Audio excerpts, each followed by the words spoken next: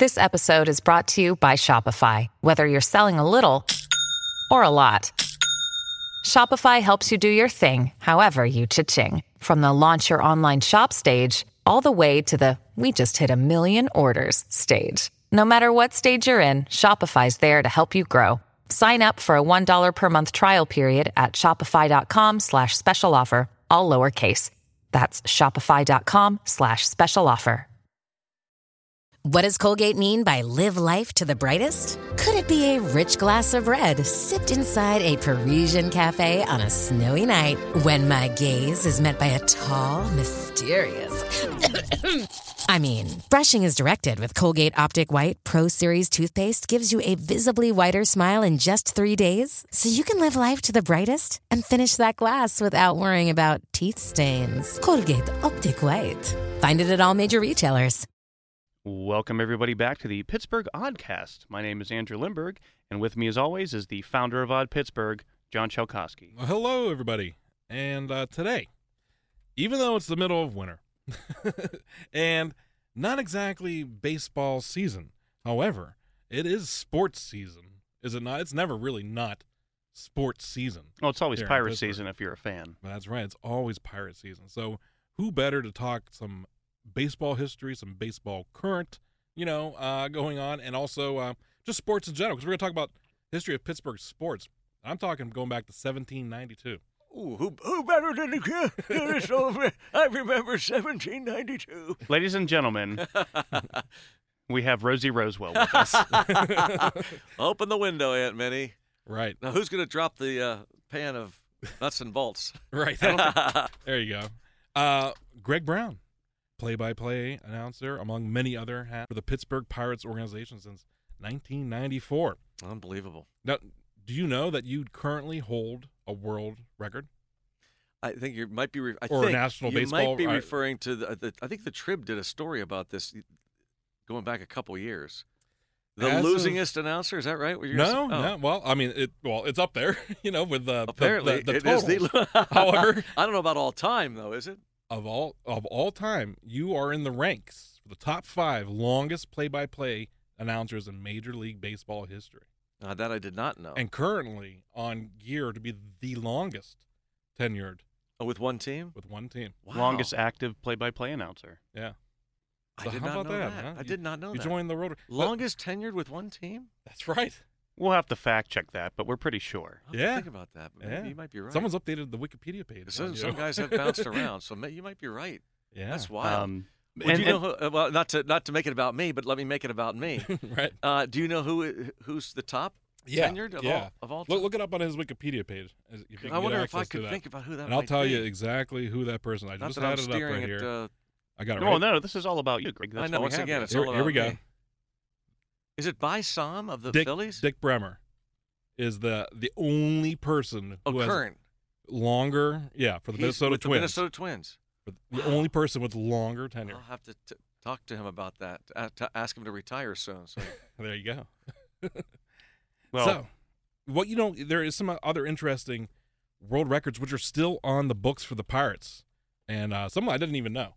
Well, I don't think a lot of people really know these kind of world records. There's only 3 of them. There's 3 of them. Now, we've held world records, many world records, many different times within our history as an organization, but the other 2 that the Pirates still hold are 1912. Chief Wilson hit a Major League Baseball record of 36 triples in that season. 36 triples? 36 triples. And that record still holds? Still holds to this day. Chief Wilson. In 1925, the team collectively hit a Major League record 8 triples in a single game. Wow. Another record. In addition to 6 no-hitters, which have been thrown in the history of the franchise, is also one of the records. They also hold another one in North American professional sports of most consecutive losing seasons. Yeah, we all know that. 20 years. Let's move on. Let's go. Hold on. Is it a nice day out? No, let's see. Right. What's the weather look like tomorrow? It's going to be just as bad as the losing season. But, see, when I talk about baseball and football history and Pittsburgh history, a lot of people don't seem to remember the Pittsburgh Steelers from 1933 when they were founded up until 1971. 37 years without a single postseason game. That's incredible. isn't it? 37 years. How about that? Now, it wasn't That until is- they hired Chuck Noll in 1969. Well, they made the playoffs a few times. No, they made Well, the playoffs once. I guess that does come with an Yeah. asterisk because what were playoffs like before? the Right, there was early only 70s, one. right? They did have legitimate playoffs and but not Super Bowls, Yeah. as we know it. But the playoff competitions, or the postseason games, which would be a championship game, Okay. considered in the NFL championship Right. game. Only one other time, and that's when we were technically called the Steagles. Yeah, when we joined up with the Philadelphia Eagles and to become the Steagles. We also the next year joined up with the Chicago Cardinals to become the Card Pits. Yeah. How about that? But that 1945, during World War II, when My most people gosh, were gone, yes, the best yes. players were off fighting My more. gosh. That's the only time we ever hit a postseason game. So to think that people are complaining about 20 seasons of baseball, That's nothing. 37. Yeah. 37. Now, granted, 37. right. But yeah, that's pretty big, Jeez. long stretch of time that a lot of people don't realize. Funny thing about Chuck Noll, right? And he only played for one single football team ever his entire adult life, and that was for his home team, Cleveland How Browns. about that? Yeah. Wow. And then he came here to Pittsburgh. I mean, that was his legacy. Isn't that something else? I did not realize. That's some great trivia. Yeah. Wow. We had 13 other coaches prior to him as well. My gosh. And only 3 cents. 3 cents. Yeah. How about that? And Is that crazy? Greg, we learned a lot about you in the first two. It was an extended episode, so we had to break it up into 2. But have you ever called a no-hitter? I can't remember. Homer Bailey. Homer Bailey. Okay. PNC Park. Wow. Was that recently? That was like 3, maybe 4 years I ago. remember that because I wanted the It was Pirates to toward get the a end hit. of the year. Everybody wanted The Reds were in town. to see the no-hitter, and I said no. I don't want the Pirates to get no hit. I don't care if it's historic or not. I but- remember also Max Scherzer had a. Did he have the no-hitter too as well? I believe against a perfect game ruined because was it Marte, the think you former might be Pirate right, who yeah. stuck his elbow out? I think you're right. Yeah. And then, of no, course, was it Marte or Tabata? Anyway, yeah. but then you also called the 97 Freak Show no Well, I hitter. called back That was then. a We con- were doing a back combined. then. We didn't do every game on TV like we would do almost every game on television now. Back then, we split the game up. I think it was 3-3-3. So I did the middle 3 innings. Lanny did the that's first right. 3 and the last 4. So he called the last. He called the Mark Smith home run, which is one of the great calls.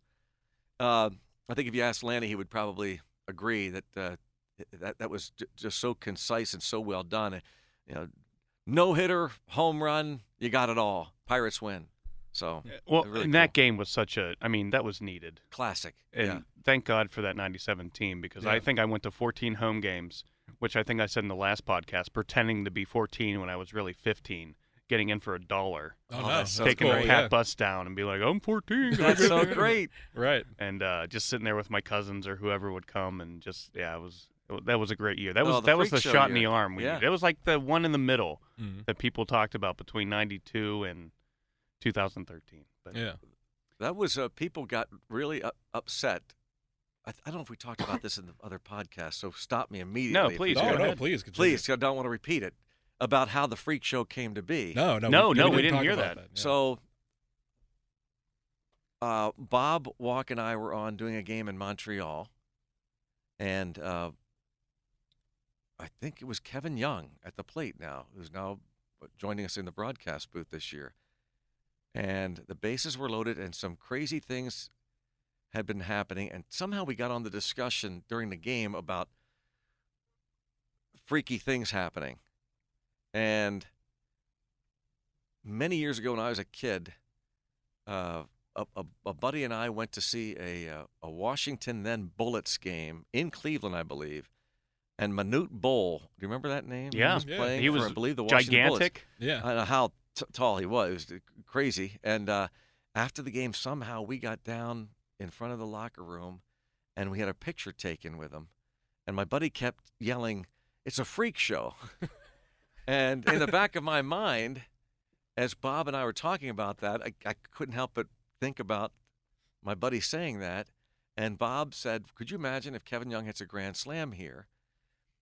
Wouldn't that be freaky?" And sure enough, like Bob predicting stuff all the time. Bang, grand slam, and I said, it's a freak show. And it's a freak show, and didn't think much of it until that was I want to say it was like a Wednesday night game. Got home to Pittsburgh. I'm unpacking in my house about 2 in the morning, and Keith Olbermann and Dan Patrick were doing Sports Center that morning. Maybe it was a repeat by then, by the time I'm watching it. And, you know, I'm paying little attention. I've got it on. But as I'm unpacking, Sports Center starts, you know, with that dun-dun-dun, dun-dun-dun, Right. with my call. Nice.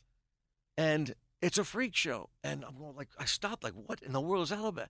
And Olbermann, poking fun at me and that call, says, welcome to the freak show edition of Sports Center.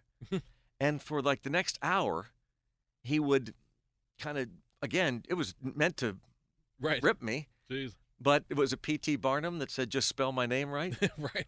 And as it turned out, that play got the momentum going, and as the days and then weeks went on, crazy stuff started to happen to this team.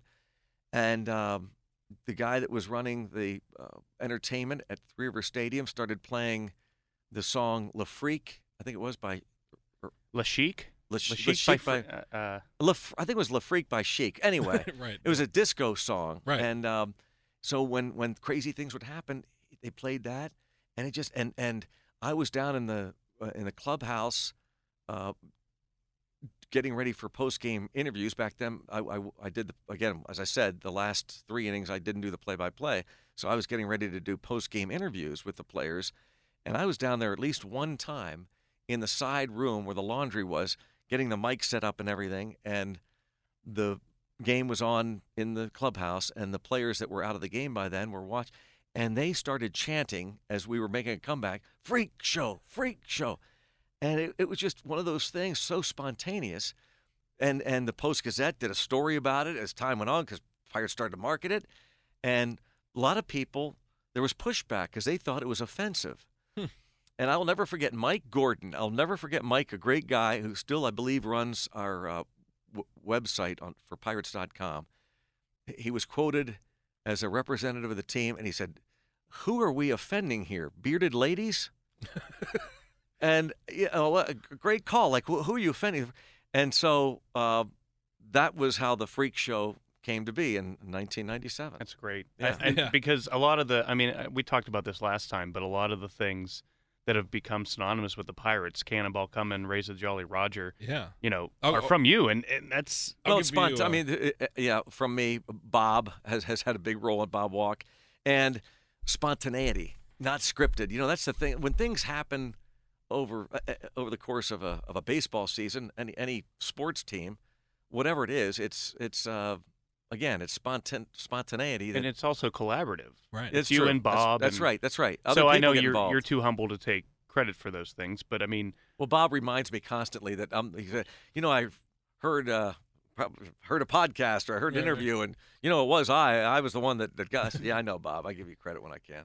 Right. So Well, speaking of raising the Jolly Roger, and I think I said this to you last time we talked. Maybe I even sent you the photo, but I'm going to give you the photo anyways. But I found an actual photo from 1902. of 1902. Honest Wagner and the Pirates raising the Jolly Oh my Roger. gosh. No way. Now, yeah, they're raising. We don't see the flag that's being hoisted, but let's assume it is the Jolly Roger. Correct. And I'm going to get an artist because I want to put this in our broadcast booth, and I'm going to have somebody draw a real Jolly There you Roger. go. That's the way to do great, it, you John. know? Thank you. That is really cool. In fact, Bob. these are all for you. These are all. Oh my gosh. This is from. So believe it or not, and I don't know why. Part of it has to do with the unavailability of certain photographs because, as you know, collectibles, they end up in a private auction somewhere or on eBay or whatever, you know, and they just kind of disappear. So they're not really in some kind of institution. So the Pittsburgh Pirates organization themselves, and the Heinz History Center or any of these other kind of, even the Baseball Hall of Fame, does not have a chronological record of photographs of every single year that the Pirates ever existed. But what I'm showing you is, through my research, the Chronicle Jeez. starting in 1882. Oh my gosh. And I only went up to 1903 because like after 1903 there's a lot of common ones. But these are just some like really early photos of the Pittsburgh Alleghenies oh my gosh. prior to so even becoming cool. the Pirates. Because we will talk about how they got the name the Pirates. Because I I don't think we publicize that enough. I agree with you. I think that's so cool. But And my gosh. All you need to do is give us one of those jackets that you showed us in the booth last time with the old Oh, Pirates. the old throwback in the 70s of Monday Night Baseball. Monday Night Football. Monday Night Football. Baseball. There you go. Yeah, Oh, yeah, my gosh. exactly. Well, baseball didn't just begin here in 1882 or 1890, 1891 or any other time period that is considered, or 1887, like they say. But it all the way since baseball was a thing, people have been playing it here in Pittsburgh. That's incredible. I mean, this article here is from the Pittsburgh Daily Post, June 14th, 1860. Gosh. A match game of baseball will be played in the West Commons, Allegheny City, right? Then you have baseball clubs popping up from all over the city and competing, amateur sports, but then eventually being paid. But let's get to the story about how the Pirates got their name. Do you know a little bit about? A little bit about the Players League and Right, yeah, and exactly. I mean, the shortened version is that when it folded Mhm. and the players are supposed to go back to their original teams, one player ended up supposed to go back to Philadelphia, Right, ended right. up going to Pittsburgh, and the rest of the league claiming the Pirates stole him or pirated him, and the Pirates. That was being nice because in the papers. Oh, how they ripped the Pirates? You mean? Yeah, it was Rather not than so the friendly. Alleghenies? Pirates is the nicest terminology they used to describe what we did to the Philadelphia Athletics. So we could have been the Pittsburgh Jackasses, is what you're saying. They actually called us the Pittsburgh Rapers. No way. Yeah. Oh my But- gosh. That wouldn't have stuck. Yeah, that wouldn't have been stuck. bad. But Oh, the other jackasses would have. Yeah, that would have been better. That yeah, would've yeah, stuck. the Pittsburgh Jagoffs. Oh my even gosh, yes. a week later is when they put the terminology of pirate in the paper, and that's this. This is the very first appearance of the baseball team being called the and Pirates. I'll be darned. And look how they did it, how they worded it. So in the New York World.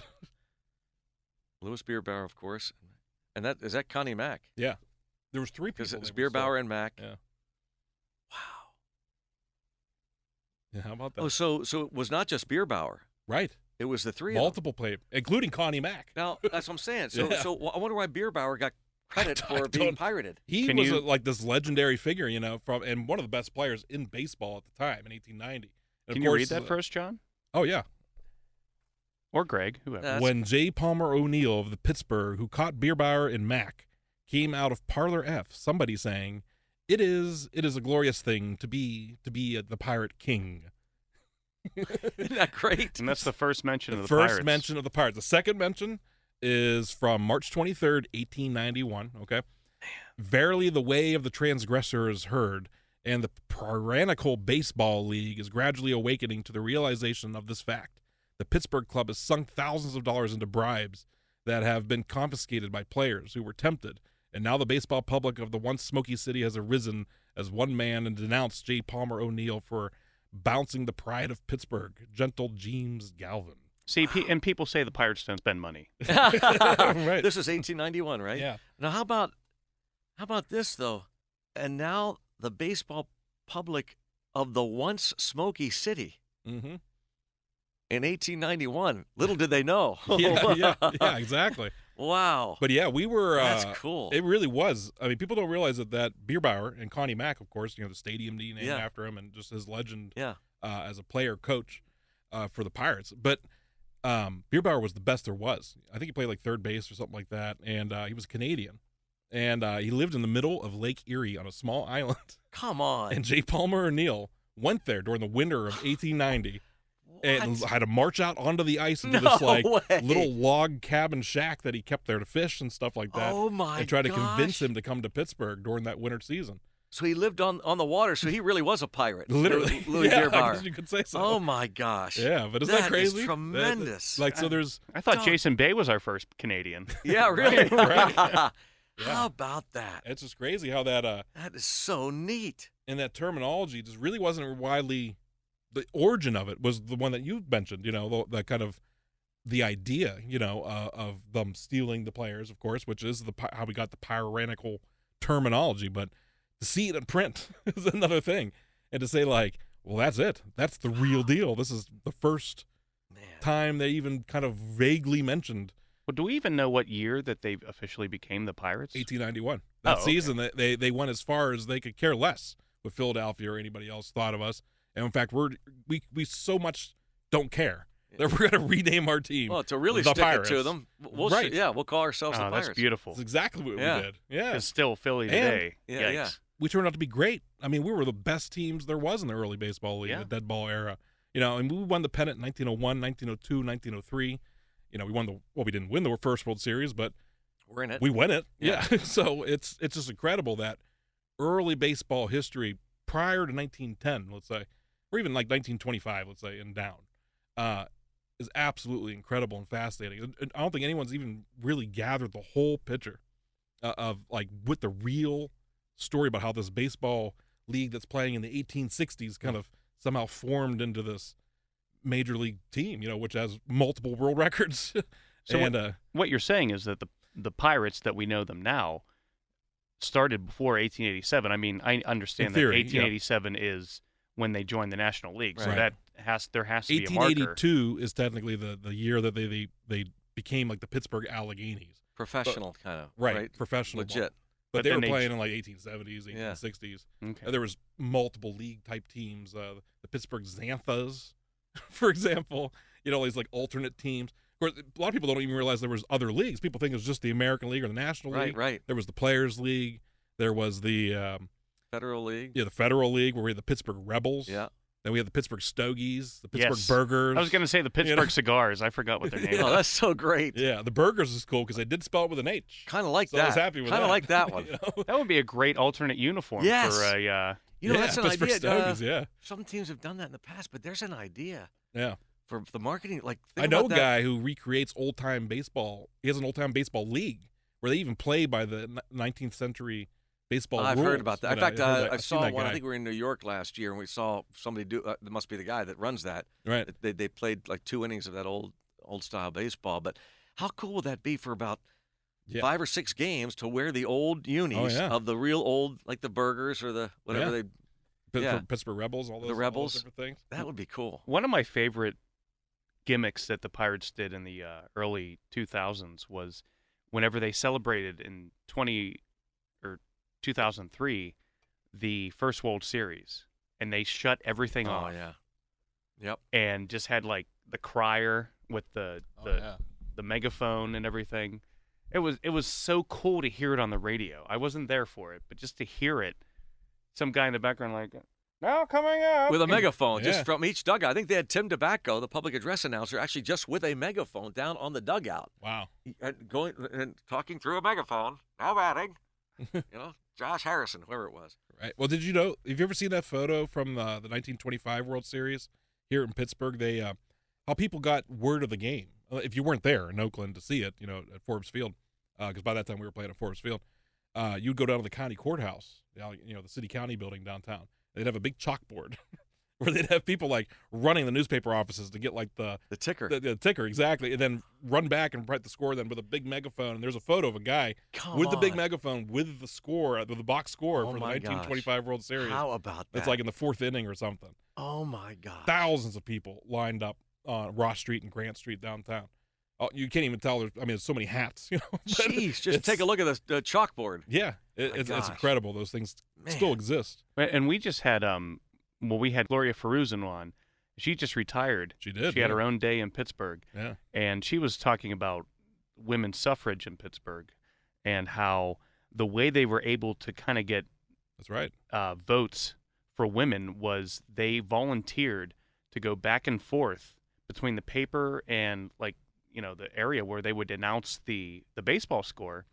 But in between, they would talk about how important it was that the women should have the right to vote. Yeah. But they knew that if they gave the score, they would be able to talk to a ton of people. Grab the attention. Right. And be like, hey, by the way, the Pirates are winning 5-9. Hey, hi, we're people and we should be able to vote. Right. Anyway. Wow. That is so neat. It's just incredible. My gosh. Little stories like that just kind of get lost to time. Oh. Man, it's so fascinating. I mean, when you started researching early baseball history, you come into stories about like Pud Galvin, or these kind of like other figures, or Burley Grimes. Well, who are these people? Burley Grimes, right, was the last person legally allowed by Major League Baseball to throw a spitball. So now, if you don't know what a spitball is, it's in the traditional sense, if you could throw a good enough fastball, a perfect fastball, right, and if you added a little spit to that, right, you throw that same fastball, and all of a sudden it does things like you wouldn't imagine. It goes up, down, side, who knows what's happening to the ball. It's almost impossible. So much movement on it. Especially in a dead ball era. Yes. And Burley Grimes somehow was able to convince the higher-ups to let him continue until he retired throwing this illegal spitball. Now, you've mentioned this a few times, and I apologize. The dead ball era. Yeah, okay, yeah. Could you explain what that is? So when people think about baseball today, and when you think back 100 years or 150 years, how do they play it then? It wasn't played with the same – you had a bat, you had a ball, but the materials that the things were actually made out of, especially the ball, was different. And a dead ball means that you could hit that thing with Babe Ruth power, and it's not going to go out of the outfield. It's just going to be more of an infield kind of game, It was really geared towards it. That's why Honus Wagner is still the National League stolen base record holder on the American League is Ty Cobb to this day, and for stolen home runs. Stolen home runs. Okay, and I think the actual record is something like 43 stolen home runs. Stolen home runs. It's insane. How about that was the home run Baker led the league during the dead ball era with a dozen or something home runs? I mean, think about that. So you would just steal the bases. So it was all an infield game. It was not really meant for power hitters. Yeah. Well, and that's why they have so many inside the park home runs. That's what when you see things like stolen bases, 30 triples, crazy like triples, Well, Greg, that's what kind of the baseball. It's cyclical. Everything there's a hitting era, there's a pitching era. It all comes back. It all happens again. And this past year, it was all about the baseball again. I think I did a story for The Fan that it turned out that the seams were maybe a little bit too high or something like that, just minimal stuff. Mm-hmm. And then the baseball's flying out of the park all season. I mean, you noticed that trend, right? I guess I really wasn't convinced of it until I saw the stats, and now they've done the studies, and I guess the question was it done intentionally by baseball, and no proof of that, and it would be hard to do, I think. How can anybody know that? No, you have to be a complete genius. You have to be like right. Stephen Hawking level. Yes. Yeah. So I think they're looking for ways, I guess, to correct that because they noticed some deficiency in the makeup of the ball. But over the years, to me, that's what again makes baseball so great. It's the inconsistencies. It's the debates. It's even the Burley Grimes or the Jose Altuves who find that extra edge. Right. The Gaylord Perrys who had the Brill cream, the greasy hair, and he would go to his forefingers toward his sideburns all the time. But the Ty Cobbs, I mean the stories. Right. That is baseball. Yes. Yeah. Absolutely. Yeah. So this Houston Astros thing is kind of like the big controversy. Yeah. Well, yeah. These controversies continue, and it's not like it's new. The Houston Astros, it's not new. It's just a different way to do it. I mean, they're banging on garbage cans. That seems like a pretty rudimentary way to cheat. They would have done 100 years ago. Well, I don't know how the umpires didn't see it or hear it. A couple things. First, go back to the McDowell. Jack McDowell, the pitcher then for the White Sox, recently tweeted, I guess, that they were basically cheating when he was with the White Sox. Tony La Russa was the manager, and apparently he had some device in the manager's office that someone would hit if it was a fastball, and a signage in left field would light up so that the White Sox batter would know that a fastball was coming. So McDowell's saying, going back to the story about La Russa, a couple buddies of mine in the television industry said, lock the booth. And that's probably my favorate story. That was because La Russa stormed the booth. And I was going to actually tweet that out. I was going to say, Jack, lock your booth. Right. Yeah. But then if you could just, I'm sorry, for the people that don't know, Greg, I don't even know how long ago this was, but probably about 4 years ago. But we were playing the Diamondbacks. And La Russa came barging in. La Russa was the assistant to the president or whatever. And I was on the television side with Steve Blass, and Pirates were really roughing up Shelby Miller, who was a former Cardinal and whom I think La Russa probably had a lot to do with acquiring. And La Russa was, unbeknownst to me at the time, was traveling with the club. And Steve knew it. I didn't. But as the game was going on, getting out of hand, again, the Pirates were winning big. And we brought in this Archimedes Caminero, who could throw the ball 102 miles an hour, but didn't know where it was going. Mm-hmm. He hit one guy, up around the neck. 2 batters later, I think he hit a guy on the helmet. And I said something like, be ready, Pirates, because if you know Tony La Russa, who was the Cardinal manager, and I did an extensive interview with Tony after a book came out about 3 Days in August, I think it was called. And one of the chapters, he talked about the struggle at night that he would have after a ball game if one of his players was hit to determine whether he should seek retribution. And the toughest thing as a manager for him was to make that decision to tell a guy, hey, you got to go get a guy tomorrow. So I was kind of describing this, and I said, so it's almost regardless of whether this was intentional or not. This is 2 times now. A guy get hit. Pirates are going to get hit. Something to that effect. And I said, when I said Tony La Russa, Steve says, who's here today in the building? And all of a sudden, the director, as a good director does, gets a shot of the visiting GM booth, which is on our level in the press box, of La Russa sitting there. Again, didn't think much of it. And then we go to a commercial break. And during commercial breaks on TV, you're kind of looking at your scorecard. You're looking to see who's up. You're in conversation with the producer who tells you, okay, when we come back, we need a live read, upcoming Penguin promo. There's a Pirate promo. Hey, when I come back, I want to replay that, this or that. And as I'm doing that, looking down, I feel this tap on my shoulder, and I look up, and standing next to me, yelling at me, is Tony La Russa. It was so surreal. Like, in the middle of a ball game, here's La Russa. I take off my headset, and he's going on and on about this, that, blah, blah, blah, blah, blah. And now I realize in short order, the cameras are going to be, even if we're not on the air, all the cameramen are going to be shooting this and recording it, and it's going to get out. Mm-hmm. So I kind of ushered La Russa behind the curtain, the Root Sports or AT&T Sportsnet curtain that we have up there the whole game, so that we were out of anybody's eyesight. And so we walked back there, and I said, what are you talking about? I'm sick and tired of you ripping my ball club when you don't know what you're talking about, blah, blah, blah, blah, blah, blah. And he's going on and on. I said, well, this is unbelievable. I said, I am your biggest defender in this town. The last guy on earth you should be yelling at is me. Much to my chagrin, people don't like the fact that I've defended you over the years. And you don't even know what I said. What did I say? And he tried to repeat it, and I know it was Steve he's quoting Steve, right. Not me. But I didn't throw Steve under the bus. Steve, by the way, he straddles the fence better than any human being I've ever met in my life. As La Russa was yelling at me, Steve pretended he had lost like his pencil underneath the desk. No sign of Steve. Right. So now here La Russa's yelling at me. Now our stage manager is grabbing me, saying, we're back on the air. We're back on the air.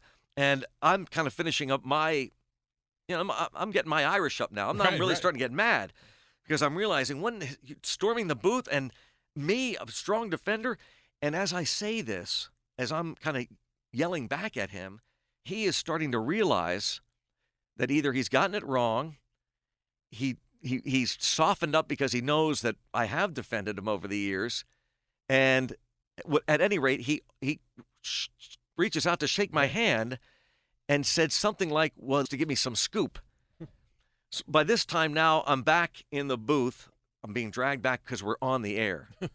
And so we go through this whole thing, and now the game ends. I go into my office, and our vice president comes in to our broadcaster office and calls the producer in, and he says, okay, guys, how do you want to handle this? And he says that to me. I said, well, what do you mean? He goes, well, are we going to take away this guy's credentials? What are we going to do? And I said, if you're asking me, I'd like us to do nothing. He goes, what do you mean? I said, because I don't want this to be about me. We want a big game here tonight. I guarantee you La Russa was really upset about Miller getting, and he just took his frustrations out. Right. And in a warped way, I liked it. I liked it. Oh, yeah, why not? Yeah. Because in this day and age where we're so politically correct, normally it would be La Russa calling an assistant to call an assistant to say, hey, get word to somebody, the producer. He went directly to me. Now, his timing was terrible. That would be like me coming in the middle of a ball game, walking onto the bench when he was managing, saying, why'd you pinch hit for this guy? So, got done. I said, let's do nothing. And he goes, okay, well, he's going to, we're going to seek an apology at least. I said, nah, let's just see how it plays out. So I said, cooler heads will prevail. I'm sure he'll look for me tomorrow and apologize. Let's just let it be. I just don't want anybody to know about it. Hopefully nobody saw it. Well, that night, unbeknownst to me, someone from the Arizona newspaper had come up to our radio booth and sought out our broadcasting director and said, is Greg Brown around? And he goes, why? He goes, because can you confirm that La Russa stormed the booth tonight earlier? And he goes, you'll have to talk to Greg. I don't know where he is. Guy didn't come to me. That next morning, I got some Twitter stuff, and I looked, and sure enough, the Arizona Republic does this big story in their sports section about La Russa storming the booth. And in the paper, in the story, he is quoted as saying, I had to go correct an untruth. I'm tired of people not to, and now I'm really mad. I'm going, are you kidding me? I never said one thing wrong. So now I'm going on we had a day game the next day, and I called our VP and I said, do you care if he goes, do what you got to do. So I tweeted something out about, I said nothing wrong. And I got with our producer and our director, and we met, and they gave me a half an inning. And it was like the impeachment proceedings. I was like one of these attorneys. I got my quote. I went back and listened to it. I wrote it down. And for half an inning, I told the story, how he was wrong, and there were no untruths being told. And I want to just say that you can find that on YouTube, and it is it's great because he's explaining what happened while you're calling the action. I've never gone back to look at that, but that's love funny. How you are just able to just go, and this is, how I feel about it, and there's a 3-2 pitch, okay, and it's a foul ball. Anyway, what I was as he stormed the booth. So that's the whole La Russa background. And then now, because I got so long-winded there, I forgot the second part of the Houston thing. Yeah, the Jack McDowell. Yeah, so that was McDowell. So McDowell tweeted out that the White Sox apparently, this is his words, that they were cheating back then, and La Russa was the manager. So, well, it's not an uncommon thing, obviously for baseball history. You see there's a resolution to this.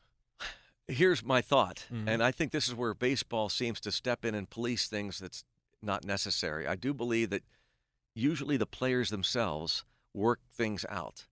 The problem is that when they try to do it on their own, baseball steps in, I think, unnecessarily. So I could envision A.J. Burnett down in Houston, and he's pitching, and he starts hearing the trash can. And so don't tell me that these pitchers down there, in fact, you go on YouTube, you can see 20 minutes of it. In fact, I wasn't convinced of it, that it was even happening until I went back and saw this YouTube video, and it shows different points in time in the 2017 season. At one point, there are not as many people in Houston, not as many fans, and the announcers pause long enough to hear it very clearly. And the Blue Jays, maybe, I think it is, Danny Farquhar is pitching for the Blue Jays. I don't know if you saw this, John, or not, but you could hear it very clearly a couple of times, and finally he steps off the pitching rubber and calls out the catcher. Wow. And says something like, you could see him about the words that they've got our signs, change them up. Well, so, again, I could envision A.J. Burnett being Danny Farquhar or a pitcher down, and the pitcher and the catcher certainly know that they've got the signs, because every time I'm pitching about to deliver a fastball, that trash can beat. So between innings, he walks over to their dugout and says, hey, guys, tells the whole dugout, just so you know, every time I hear that trash can sound, that's my signal to hit the batter right in the back, between the numbers. Right. And just very clear about it. Goes back to the mound, And if indeed they try it again and he hits the guy in the back, that'll end it. Because that batter goes, hey, no more of this, man. I don't need that. Right. And I don't want anybody getting hurt. Right. And it's over. So, but again, because baseball seems to be stepping in, I think players are afraid almost to do that because of what the repercussions will be by Major League Baseball. Right, but you got to think back to, like, what does it mean to play the game? Do you want to play it an honorable game? Right. And if so, like, what are you going to do? What kind of steps are you going to take? Well, I guess I would say that beat it, you're right. If you're not going to play it honorably, in the opposing team's mind, they will straighten it out. Right. It's like the neighborhood play, like when back in the day, 10 years ago, certainly 20 years ago, a guy would slide in really hard. And if the middle infielder thought that the runner was being too aggressive and maybe going beyond what is commonly considered sportsmanship, he would throw the ball from a sidearm waist-high position right at the runner's head. Right. And the guy would either get hit or he'd duck away, and that's a warning. Right. No more doing that. And so, again, I don't know why it's gotten to this point where I think it's because, John, and Andy, that they don't want anybody hurt anymore. Yeah. I think that's a big part of it. It's one of the reasons why I like hockey. Well, that's right. Well, let's hope it never gets to this point. But right, although there aren't as many fights in hockey as there were 20 years ago. That's true. That's true. But if you have a problem or there's some kind of call, you just basically settle it on the ice. And same thing with football. I mean, football's gone like from the steel curtain and Jack Lambert, to literally crushing his opponents. That's true. You tap him on the shoulder, now you're going to get some kind of penalty. That's exactly right. And it's. Now I can understand the reason why, of course nobody wants to get hurt, but to me, that's like almost it's almost part of professional sports, Yeah, that right. risk. Right. That's why they play it. That's why they make the big money. That's right. They're not in a bubble, but they're willing to risk it. And when all is said and done, how many people truly get hurt, really badly maimed? You know what I mean? Right. So yeah. I think it's too bad that it's gotten to that point. It is. So, before we go into some Pittsburgh baseball trivia, I know we want to talk about Steve Blass, and I remember because we met actually before his last game. It was in the middle of the season. Yeah, it was in the middle of the season when we first did our first interview, and I remember paying more attention, and that game especially, and seeing it, man, and it was just like. Well, the Kevin Newman. Incredible, yeah. The final weekend, I thought, was just insane. Absolutely, you couldn't have scripted it out any better. Right, yeah. And in a weird way, as bad as the Pirates' second half was, it helped in that we were able to honor Steve. Because if you're in the middle of a pennant race, you don't talk much about Steve. Right. And so I guess that's, the good part about not playing well is that we were able to properly honor him. And everything worked out.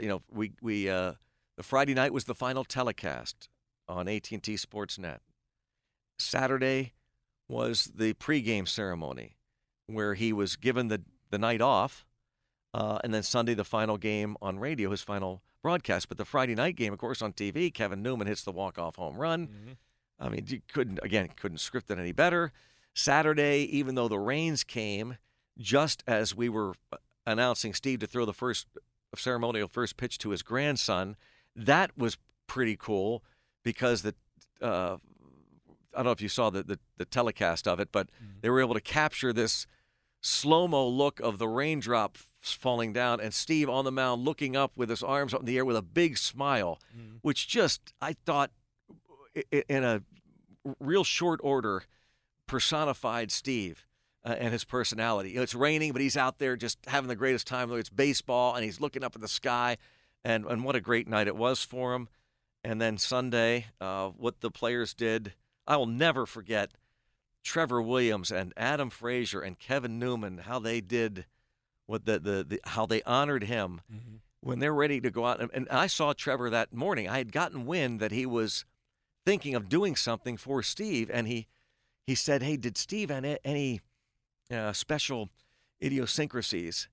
And I mentioned that he kind of tapped when he went into a windup. He did kind of a double tap of his right leg, and his wide kind of follow through. And I said, but I don't think he should try to mimic that. He goes, I've got just a tip of the cap in mind. So it was really, really cool. And Steve was so touched. Kevin Newman seeking him out before the game on Sunday to give him this autographed bat of the game-winning home of the bat that won the game for him on Friday, touched Steve beyond belief. And then again, what the players did. And after the God Bless America and the players are all out, they all doffed their caps, both the Pirates and the Reds. Just so cool. How hard was that for him? I know I was listening. Yeah, same. I was at my other job. I make pizzas.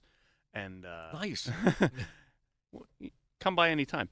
And the thing, I was listening, and just how did you keep it together? Because I know it was probably emotional for you, but I know Steve, like you just basically gave him a pass. You just were like, yeah, just collect yourself, because I'm waiting to hear what he's going to say. Yeah. But he was, after Trevor did that tip of the cap. Yeah. And he was broken up. Staring at him. Yeah, he was really, really broken a couple of times. He was broken up Friday night on the telecast doing the talk back with Stan and Rob, I believe it was, or Michael McHenry. He started to choke up for the first time.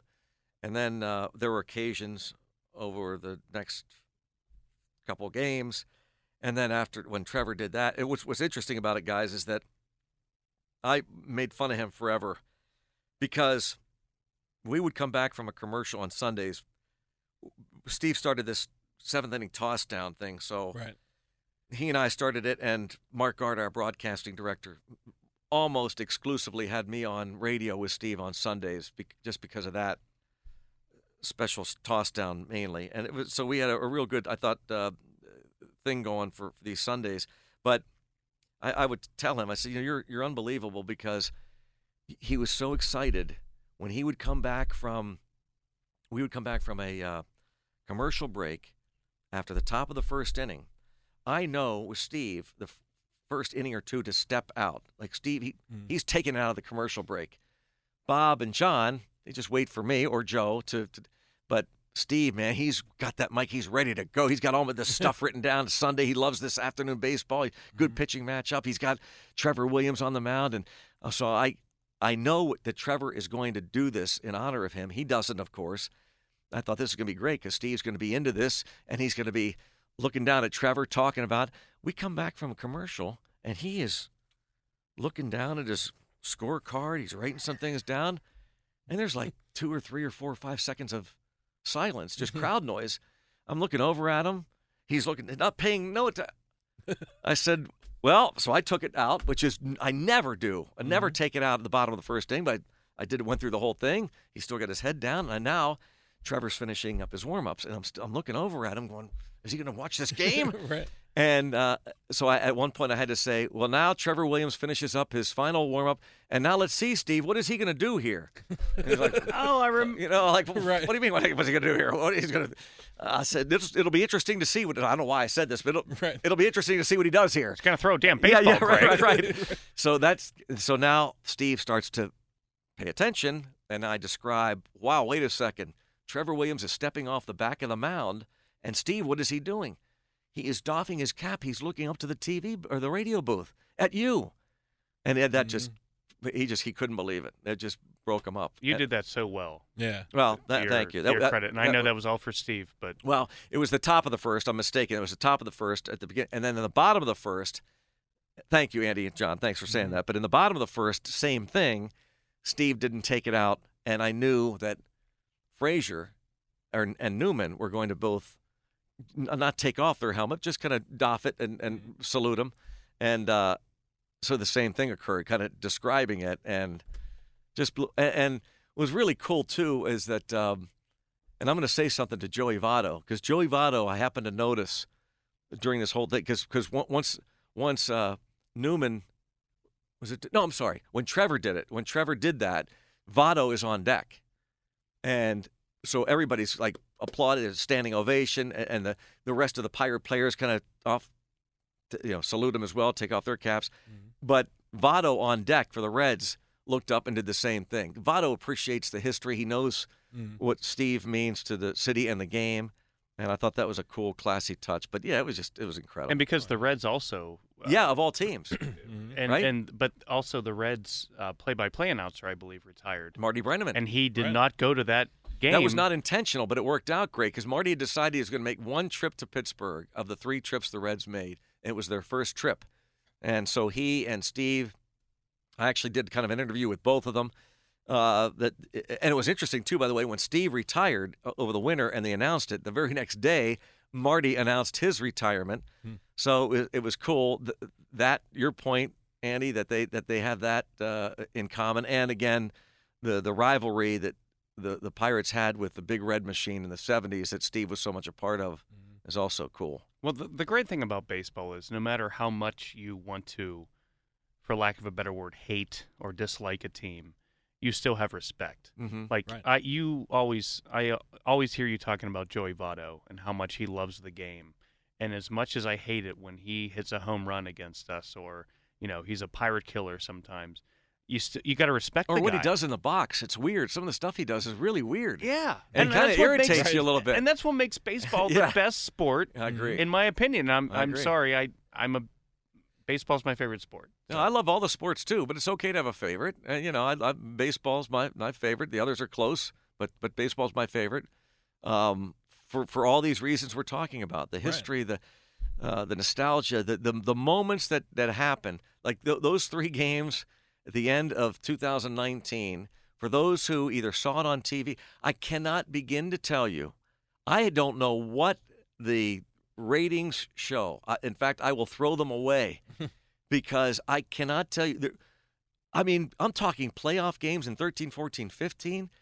So many people have said to me they saw it or heard it, those 3 games. Yeah. It is unreal. Yeah, I'm one of them. I typically don't believe how many people heard and saw it. I'm typically not a daily, I'm not a regular watcher, but when I heard after, meeting you, of course, I've been paying more attention, but also, I had to see this, and I remember they actually cut the commercial close to the end of Friday night's game, and I'm like struggling to try to find like the radio broadcast or somehow like to try to get them both in sync somehow, because I was like, all of a sudden they cut it off, and I'm like, oh no, I want to hear it. Yeah, I gotta hear it. Yeah. Because to see someone like that, a Pittsburgh legend, to have his like kind of, final curtain call, for the, being in the Pirates organization as like a prime member. 60 years. 60 years. And I remember I was at, like I said, my other job, and we were busy. And I said, I need to leave for a second. And I just left and sat in my car and listened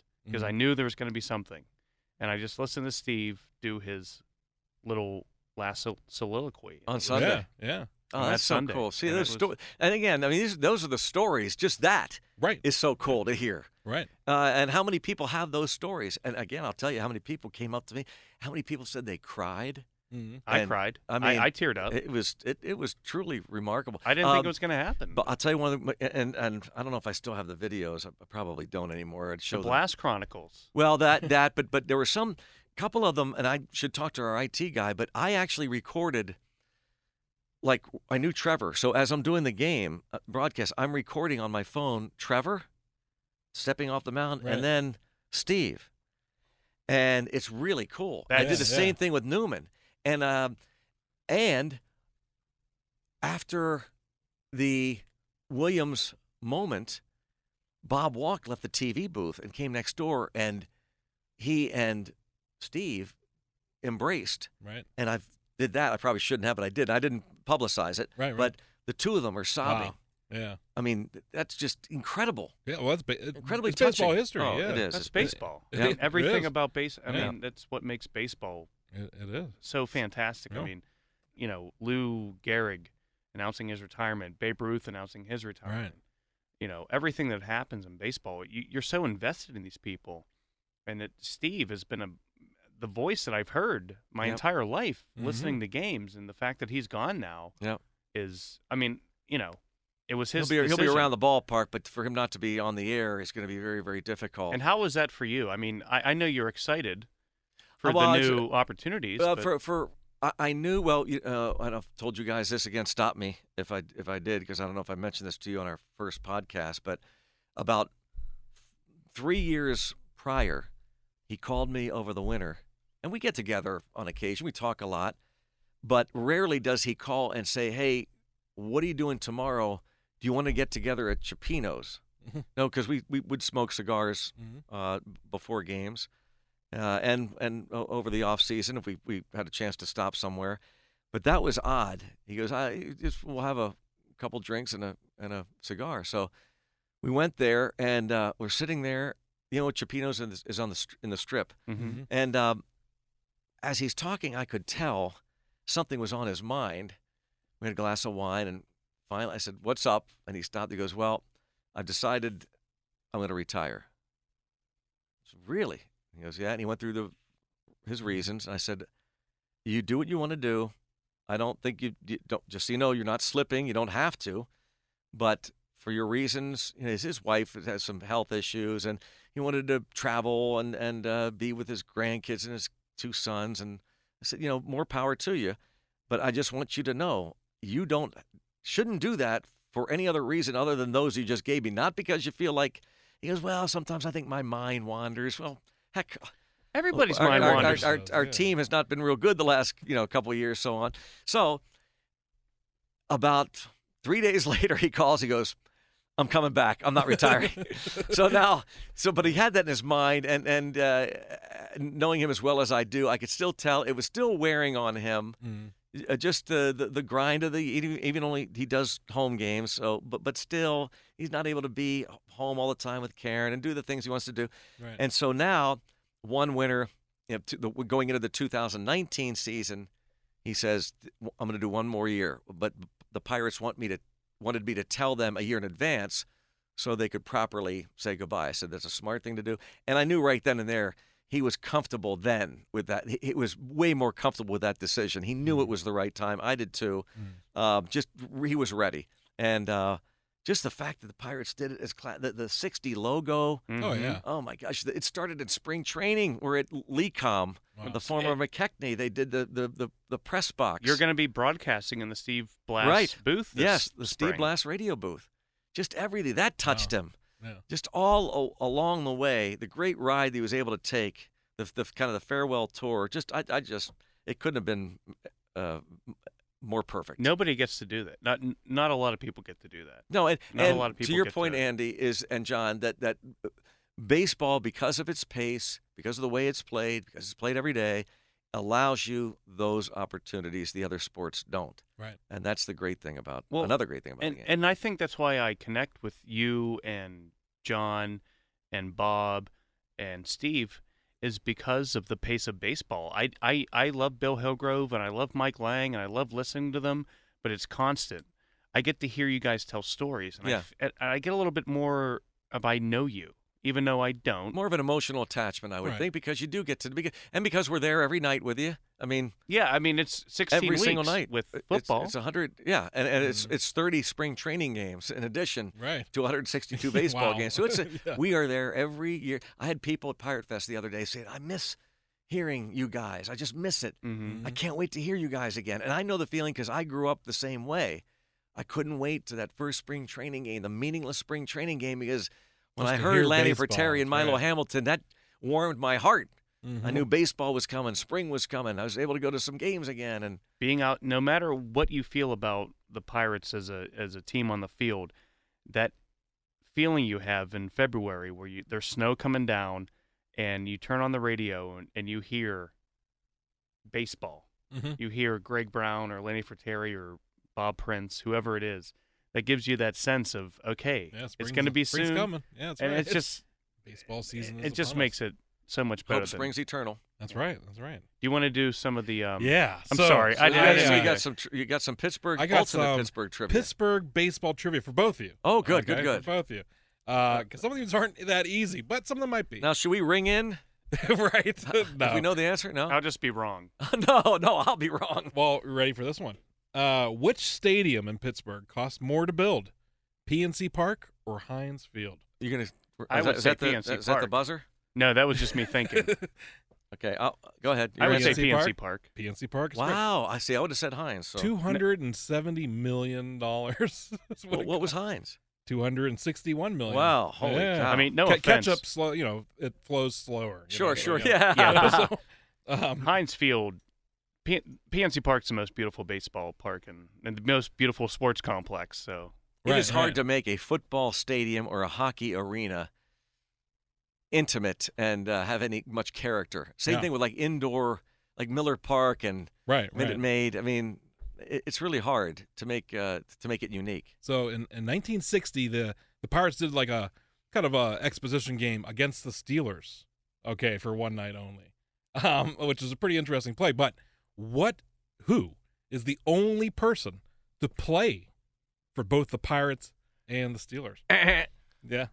Oh, no, I know this answer because he was a teammate of Steve Blassis. I was going to say Vince Lashine. 1964. Oh, my gosh. He was an outfielder. Yeah. Oh, a running back with the Steelers in 1960. Yeah. Rex Johnson. Oh, my gosh. Yeah. He would kill me if I – he will. I'll tell him I missed that trivia question. Unbelievable. Did the Pirates win or lose their first game at PNC Park? they lost. Well, I'm sorry, Greg wouldn't. They did. Yeah, Reds. The Reds. 8-2. Well, what April about 9th, the Mets, the 2011? exhibition game? Did they win or lose that game? Well, I don't know. It's Aha! not, Didn't yes, you didn't got me. Piazza homer, didn't he? I was gonna say I believe so. Sean Casey, I think, had a. He did for the Oh, Reds, yeah. but they opened Home up run. against the Mets. Right. Exhibition game. So a baseball fan sitting in the last row behind home plate at PNC Park is how far from the home plate? I'll say 90 feet. I was gonna say the same. Very thing. close. 88 feet. Wow. Yeah, at Three Rivers, by comparison, was 132 I was going to say, oh my feet. gosh, almost twice as far. That's right. That's Wow. right. The right field wall at PNC Park. 21 feet. Okay, all right. Well, there you got now that I've one. got a little. Okay. Rumor has it. Now this would be something for you to Right, do right. someday. There's a rumor that it's either just short or just a little bit longer than 21 feet. Ooh, How about that? interesting. I'll get my We're ruler gonna out. have to give Yeah. it to Greg on this one. Exactly. I will trust your opinion. Just Yes. a rumor. How far from the home plate to the Allegheny River at PNC Park? Oh my gosh, that's good. 450. 443 and 4 inches. Wow. There you go. You're Okay. pretty. You're very Good guess, close. Yeah. Yeah, Well, but we're not doing Price is Right rules, so. That's right. Yeah. That's right. What kind of grass is on PNC Oh, that's Park? Kentucky bluegrass. That's right. Good old Kentucky bluegrass. Who was the only president to be in attendance to a Pirates baseball game? At a Pirate baseball game A in Pirate. Pittsburgh? In Pittsburgh. Oh. Well, no. Well, I guess it would be in Washington because that kind of gives it away a little bit. It was Jimmy Carter. 1925. Oh, because Jimmy Taft. Carter. Oh, not Taft. Jimmy Carter was there in Game 7 of the '79 World Series. Correct. So Coolidge. Calvin You Coolidge. were right before. William, the big old, good William Howard old Taft. You said William Howard. 1925. Well, no, yeah, I'm talking about the 1909 World Series. Oh. Yes, Oh. sorry, 1925. I'm thinking, but that probably could have been Coolidge, I guess. Well, so 1925 would yeah. have been. so was Taft at the World Series? Yeah. Wow, I didn't know There's that. a photograph that he appears on. They Yeah, even he's published it. throwing the. Yeah. Yeah, exactly. Wow, that's Um, cool. We already I wonder if that was the first World Series a president ever attended. Then had to be, right? I don't think it might have been know. Teddy. I think think? Teddy went to a maybe World Series. 1908 Okay. or 1907, But maybe I'm not before that. positive. That's a good one. Yeah, that is a good one. Yeah. Only 3 Pirates have hit 30 or more home runs in 3 consecutive seasons. Name the 3 Pirates. Well, you know Willie. Ralph Kiner. Oh, You know Willie. that's right. That's 2 of them. It had to be Brian Giles. You're right. there Right. you go. That's great. Yeah. That's true. That's That's a short of a combined. list. That's a combined. Yeah, win assist. But there. Was it Ralph Kiner? it was. Yeah. You're right. Yeah, and Willie Stargell and Brian Giles. Yeah. So we talked about no hitters. And Pittsburgh does have a few in the books. How many were thrown at Forbes Field? And we were at Forbes Field for a while. Think about that. Is this a trick 1912 question? to 19. It is a trick question. None. None. Whoa, that's Can you unbelievable. believe that? Yeah. Wow. None. Wow. That's because anytime somebody was about to catch a fly ball, they ran into the light post. Yeah, that's They right. had Right. a light post in front of the. Yeah, Oh, and on the the warning flagpole in track. center Yeah. field. Now we all love, Roberto Clemente and his number 21. What was his original number? Higher than 21? Lower. Do you know, Andy? I don't. Is this when he was with Puerto Rico or the Dodgers? No, when he first joined the Pirates. 11? Lucky number 13. Wow. Yeah, how about that? Wow, that's a good one. Which Pirates pitcher is the team career leader in innings pitched, losses, strikeouts, and walks? That's got to be Bob Friend. You're right. Bob Friend, yeah. So, the Baseball Hall of Fame comes out in 1936. They only allow 5 people come in, right? Who among them, Pirates legends, was in the first class of the Hall of Fame? Honus Wagner. Honus Wagner, yeah. I mean, his career stats, if you study, like, Honus Wagner, and he was absolutely incredible. It was a different game. It's kind of, what do you think about that? When you think about old-time records? Things like 30 triples in one game. Things that obviously are impossible to beat, but like a player. That's why it's so hard. Versus a player today. That's why it's so hard to judge. You can only go on the numbers. Although, as stories have been passed down, Phil Coyne, who's 100 years old, the longtime usher at Forbes and Three Rivers and PNC Park, saw Honus Wagner play, and he'll tell you he was the best he ever saw. But the numbers were so, by comparison of the other players of his era, so much better. He and Cobb and maybe a handful of others. But so I think that's how you have to judge these guys, based on the players they're playing against, right? Right. Of that era. Yeah. That's a great way to look at it. It is. I never thought about that before. It's kind of like the Einstein. What's relative? Right. Yes. Compare, Bonds and McGuire. I mean, well, were they great? But put it in perspective. 1909, we played the Detroit Tigers. Who's the leader of that team? Ty Cobb. Yes. Right. Right. And Cobb versus Wagner. We beat them. Yeah. So I just tell you everything you need to know about Honus Wagner. Well, it's always nice whenever a racist gets beat. Yes. Right. So, what infamous Pittsburgh Pirate pitched a no-hitter while high on LSD? Well, rumor again, right. Because Steve Blass will say he doesn't believe it, because that was Doc Ellis was what looked for. Yeah. Doc always looked for the story. He looked to be far out. Yeah. Literally, I guess. But literally. So Steve and others think that he just made it up. Threw that out there, and people believe it, and it's a great, again, a great baseball story. That is, yeah. That's great. Those legendary stories, you don't know if it's true or not. Exactly. These kind of legends. The legends. Yeah, exactly. yeah. Legend has it. A legend. Did Babe Ruth really point his shot? Exactly. Well, right. Did he? Did he not? But there is one thing that Babe Ruth did do here in Pittsburgh, and that was what? Hit his last 3 homers of his career here. That's right. In the same game. That's right. Yeah. How crazy is that? Yeah. I mean, a lot of people think people don't realize that Babe Ruth, was here. I mean, it's like when you think about baseball history, you must assume that the greats have all been through here or played here, against here, or whatever, had an opinion about Pittsburgh. They did. It's the truth. All the greatest of the greats have all come through Pittsburgh at Babe one time Ruth or said, another. "Great cigars, great women, and great booze." Right. Apparently, did all 3 clear the roof at Forbes? I think all 3 did. Yeah, all three did. And the trivia here is May 25th, 1935. 3 home runs. With Last Boston one Braves. was the 714th of his career. Went over the right field roof. Okay, there you are. No one ever found the ball. Yeah. Can you imagine? Now, the 714th was not found? Oh, no, wait. No one has ever done that before at Forbes Field. But the ball, yeah. Because the 713th then was found somewhere. Yeah, and bounced onto a porch. Right. Because I was at Cooperstown about 3 years ago with my son, and they gave us this, what they call the white glove tour, where literally a curator puts white gloves on and takes you into a vault and takes out some memorabilia and some historic items that aren't necessarily on display. And he brings out this baseball. You have to wear white gloves too. Right. And he hands it to my son, and he says, "Guess what that is?" I don't know. He goes, "That's Babe Ruth's, must have been second last home run then. Wow. 713. Wow. That he hit at Forbes Field. Wow. Well, that's pretty cool. That's amazing. Now, is this something anybody can do, or do you have to go, you know who I am? I don't know the answer to that. I really don't. I don't know. I really don't. You probably, my guess is that if you booked it far enough in advance, you could probably get it done. Can you name the first, what pitchers the Pirates' great Roberto Clemente hit his first hit and his last 3,000th hit? Who were the two pitchers? Sandy Koufax. No, his First one was Brooklyn Dodgers. Okay. That's why I said. Oh my gosh! Can you give me initials? JP. Oh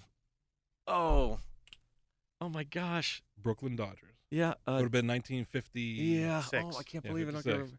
Johnny Padres. Wow. Yes. And then Yeah. Very good. the last one 3000.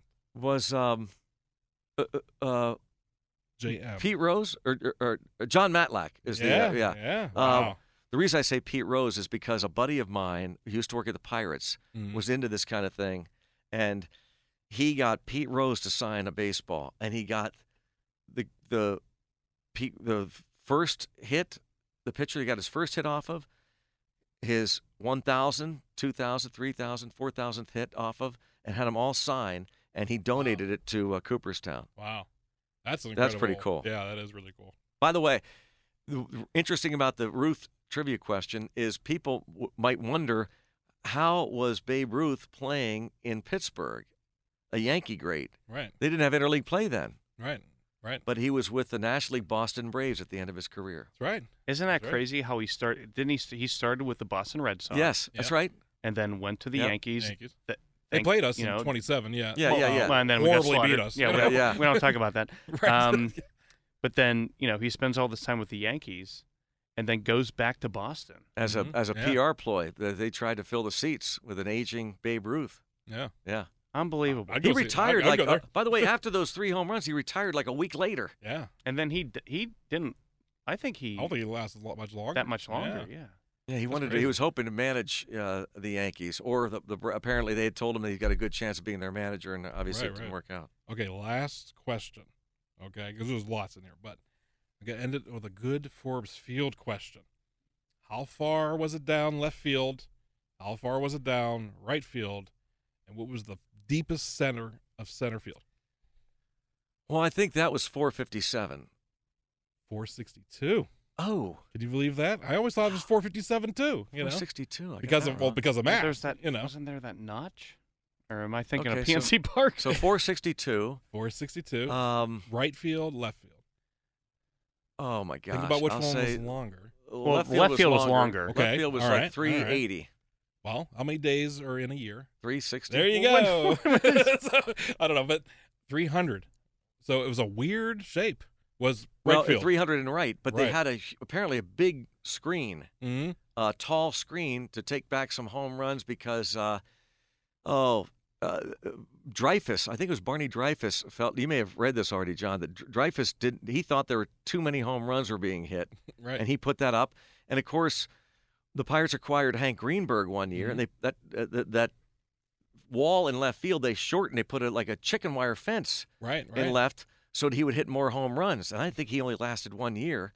Well- and then Kiner came. They kept it up there Right. and called it Kiner's Corner. So it went from Greenberg Gardens to Kiner's Corner. Right. Well, I mean, it's hard to believe that even back in the day at Forbes Field, well, was it Exposition? I guess it would be Exposition Park. That the infield the outfield was so deep that fans could just sit and like pick. Yeah, oh yeah, yeah, in the yeah. back It's funny to as see the those games are going on. pictures. Yeah, because They're out there in the field of play. Well, that goes to show you about the dead ball era. Right, you know, right. like that ball wasn't gonna. Right. I mean, maybe, but Yeah. really wasn't gonna go that far. Yeah. you know? Well, that's one of my favorite things about baseball as well, is that the teams design their outfield. If you go to say you go to a Steeler game, and at the 20-yard line, they go, well, we're going to put a little hill here, Yeah. and then at the 30-yard line, we're going to do a little ditch, like Yeah. it's a golf course. And we're going to make it 125 yards. This yeah, field. exactly. Right. At Minute Maid Park, you used to have to run Right. up a hill Yeah. to catch a fly ball. Yeah. Mm-hmm. Which they did, which was a tribute to the old Crosley Field in Cincinnati. But the They fact called that it you're Tal's allowed Hill. to do that, I know. It's crazy. it's fantastic. It is, And yeah. then like there's the the left field notch. Mm-hmm. Or is that what it's called? The Allegheny notch. In PNC Park? Yeah. Well, Steve called it the North Side Notch. The north Yeah, side. yeah, notch. yeah. Or the And North just- Shore Notch, whatever. Yeah. Right. That's Yeah. It's wild. there's nothing like it. Nothing like it. Nothing like it. But Greg, I know you got to get going here, but tell us about the future here. We talked about how Steve is gone and enjoying his retirement, but you we were waiting for a replacement, but we got 3. Can't fill Steve's shoes, right? No. With one guy. Yeah, we're looking forward to Michael McHenry, Matt Capps, Kevin Young. Michael was a former catcher of the Pirates. Capps, a former closer. Kevin Young, great first baseman. And so they'll kind of split their duties. I think John will do a few more home games than he has in the past. And they'll put a schedule together and see how it goes. I think, everybody's going to have fun. I tweeted out the fact that if you think about our analysts now in the broadcast booth, we have a starting pitcher, a closer, a utility man, a catcher, and a first baseman. So we have just about everything covered. Mm-hmm. Different perspectives from each, and each guy is as nice as the last, which makes it a lot more fun when you have guys that are good guys and they check their egos at the door, and they're going to fit in great. It's going to be way different. People have been asking me about what it's going to be like without Steve and how tough has it been. Well, it really hasn't been tough at all because there's been no difference yet. For me, it will be different in spring training when he's not doing a bunch of games with us, and then certainly during the regular season when he's not doing any games at all in the broadcast booth. But we've already talked the other day about how he'd like to go on a road trip, so he and I are going to drive down to Fort Myers together. Nice. To do he's going to sit and watch the game from the stands, and then we'll drive back and share some laughs. But it is going to be very different, but it'll be a great challenge, and I'm looking forward to Derek Shelton. I'm really looking forward to having him manage this year. I think the players are as well. It's going to be a much more relaxed atmosphere in that clubhouse. I think it was needed, and you can already tell they're enjoying what they're hearing and seeing from the new manager. That's great. And new president, who's a former Penguin executive. Yeah, who kind of, and I use this disclaimer all the time that when you're talking about these guys, this is with no disrespect to the guys that were here before. Great guys, but it was time for a change, and Travis Williams, the new president, you mentioned being the president of the Penguins for a while, kind of gets it. He knows the base. He knows the movers and the shakers, has great relationships with everyone. And Ben Cherington is not like a fly-by-night GM. It's not like they just, let's give this guy a shot. Yeah, that guy has a ring. Yeah, right. He's a proven general manager. And I keep going back to people, time and time again, you don't think Bob Nutting cares about winning? Look what he just did. He ate $17 million. He brings in new Travis Williams, a proven guy in Pittsburgh with a track record with the Penguins. He brings in a general manager, and those guys didn't come cheap. So he wants to win. And when you say he ate $17 million, you mean with the contracts that were still left on the people that were still there before? The GM, the president, the manager, a couple coaches. I mean, if he didn't care about winning, then why would he do that? Mm-hmm. There's no other explanation, in my opinion. And I get the frustration. I get people saying that I'm an employee, which is factual. I believe that I may not criticize because I'm an employee, but I think I would say nothing rather than speak so highly of these guys. If I didn't believe that, I would just keep my mouth shut. But I do believe, having met them and looking at their track record, that they're and talking to the players, that I believe there is a difference. Mm-hmm. You can hear it at Pirate Fest, and I apologize for interrupting. No, you're right. You're right. You could hear Chris Mack was on and talking about how he was talking to Kevin Newman and Adam Frazier and how excited they are, and Josh Bell, and then you were on, and how they don't basically talk about the past, but they just say it was a breath of fresh air. Right. And there was so much going on in the locker room last season, which is not out of their control. I mean, everything that happened, but and much of last summer, I would debate with guys on the air at 93.7 The Fan. They would ask. I do a weekly thing with Andrew and Chris Muller, and they were saying, do I see changes? Because I got the impression they didn't think it was going to happen. Mm-hmm. Because again, Bob Nutting's not going to just eat, as it turns out, $17 million. And I said, I guarantee you something big, something I believe I might have used the word seismic will happen. I didn't know exactly what. In fact, way more than I thought. But the point is that people didn't believe that Bob Nutting would take that step because he, quote, didn't care. Well, those same people are now saying, well, now let's see what he, again, and I understand too, by the way, the proof is in the pudding. Show me the wins. That's what it always comes down to. Doesn't matter how much you spend, win ball games. You have to start somewhere. Right. Win ball games. And That's all that matters. The same people were talking about in 14 and 15. Right. And it became you just gotta have the faith. People certainly care. They want to win, as do I. I know we talked about this in our last first podcast about how, you want to win, but John, you mentioned it. You're still a fan, and you root for your team, come heck or high water, and that's what it all comes down to. Just being a fan and enjoying the game. Right. Hey, you could ask for anything better. Right. That's what makes Pittsburgh too. That's any true sports fan. Well, I mean, that's what baseball's about. It's the summertime. You go outside.